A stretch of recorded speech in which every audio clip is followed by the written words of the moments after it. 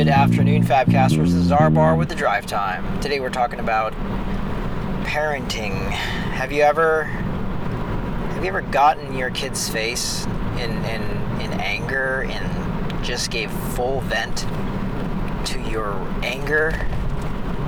Well, I have. And so I wanted to expose this and thank God for His grace.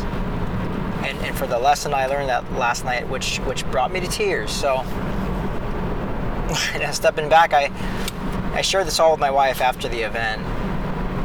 But I had basically made something matter more that doesn't matter most.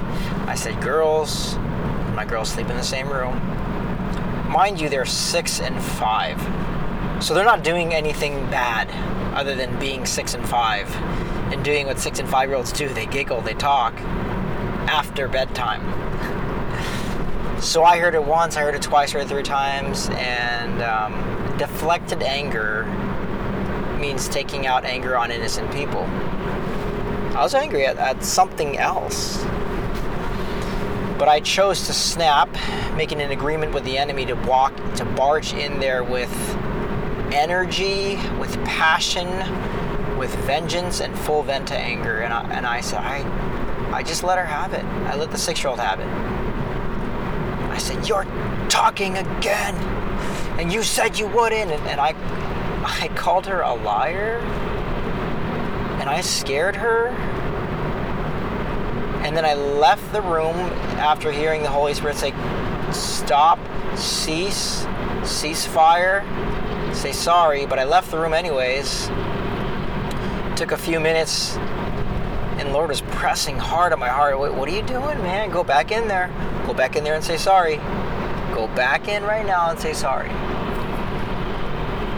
And so when I did, Kylie was already asleep. She's the 5-year-old. I lean over the 6-year-old and I say, hey, baby girl, I'm so sorry. Daddy should not have talked to you like that. He should not. And it's as if she totally forgot what happened, because she leaned up and she hugged my arm, and she started giggling. She's like, that's okay, Daddy. I always love you. And she squeezed my arm like that. And I'm thinking, wait,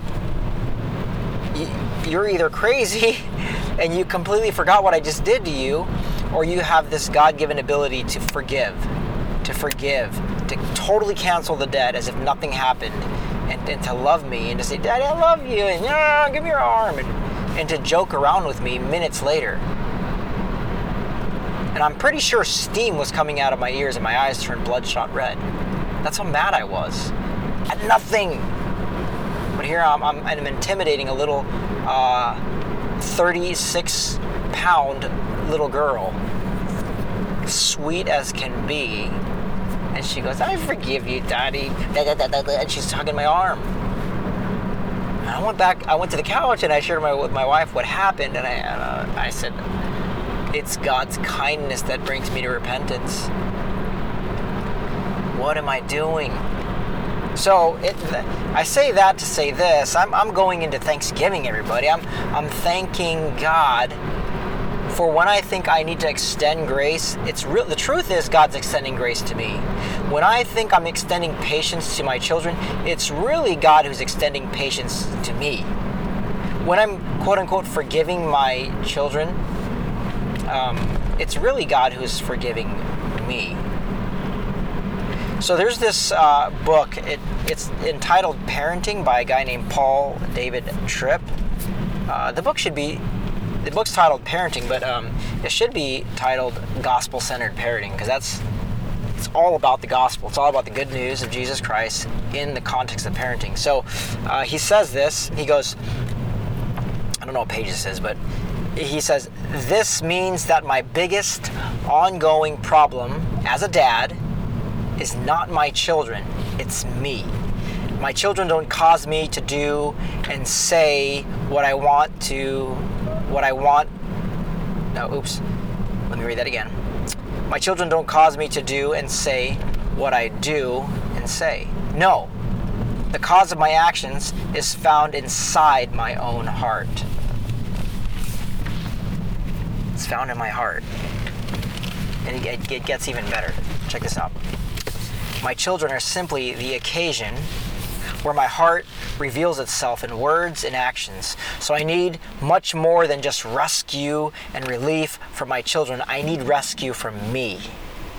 This is why Jesus came, to provide us with the rescue that we all need, but that we cannot provide for ourselves. And end quote. And I would go further to say, he's already rescued us. Parents, dads, listen to me. He's already rescued us from frustration and anger. The only reason why we would delve back into it is if we made a handshake with the enemy that says, this is okay. It's okay to give full vent to your anger here because look what they did. Man, can you believe it? The sin of talking after bedtime. It's a heinous sin. It's a mortal sin. No, it's not. It's just talking. It's not a sin. Let them talk after they've been. But they might turn into... No, they won't turn into anything. Let them talk. So one time it was hilarious. The girls were talking, right? Instead of barging in and saying, you're talking, I just hung out. You know, they're on a bunk bed, so I hung out underneath the bunk bed. This is eavesdropping. This is probably bad, but I was listening to their conversation, and it was hilarious. I came in angry, but as I listened to what they're talking about, I don't even know what they were saying. They were like, pretend we're this, and they were like, listen to this sound, and they were like knocking on their heads and making like coconut noises. You know what I mean? It was hilarious.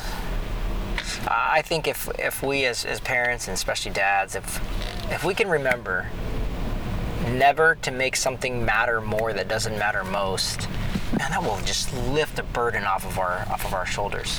I mean, if we were to write down on paper all the things that quote unquote annoy us about our kids or drive us nuts or quote unquote get under your skin, I think you would see that they're nothing worth pursuing or getting angry over. Now, yeah, someone's probably thinking, well, what if they're doing drugs? We're not talking about that. I'm talking about spilled milk. I'm talking about even talking back or whining. Let them and be a demonstration, right? Let them be a demonstration and blow their minds to the point where they say, man, my dad just doesn't get mad at anything. He's so calm and relaxed. It's almost as if his joy is in the Lord and in nothing else. And with that, I leave you with that note. I love you, Fabcasters. Come on, let's do this together. Confession, repentance, thanksgiving, life together. Peace.